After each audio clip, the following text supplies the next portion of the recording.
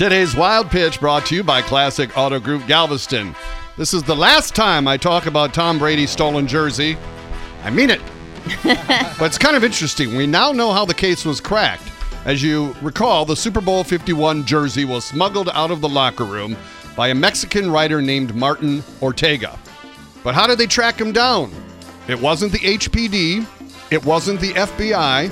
It wasn't even the Texas Rangers, who were summoned by Dan Patrick. In the eyes of a ranger, No. the unsuspecting stranger. It was a 19-year-old know sports the truth. collector in Seattle named Dylan Wagner who had done business with Ortega in the past.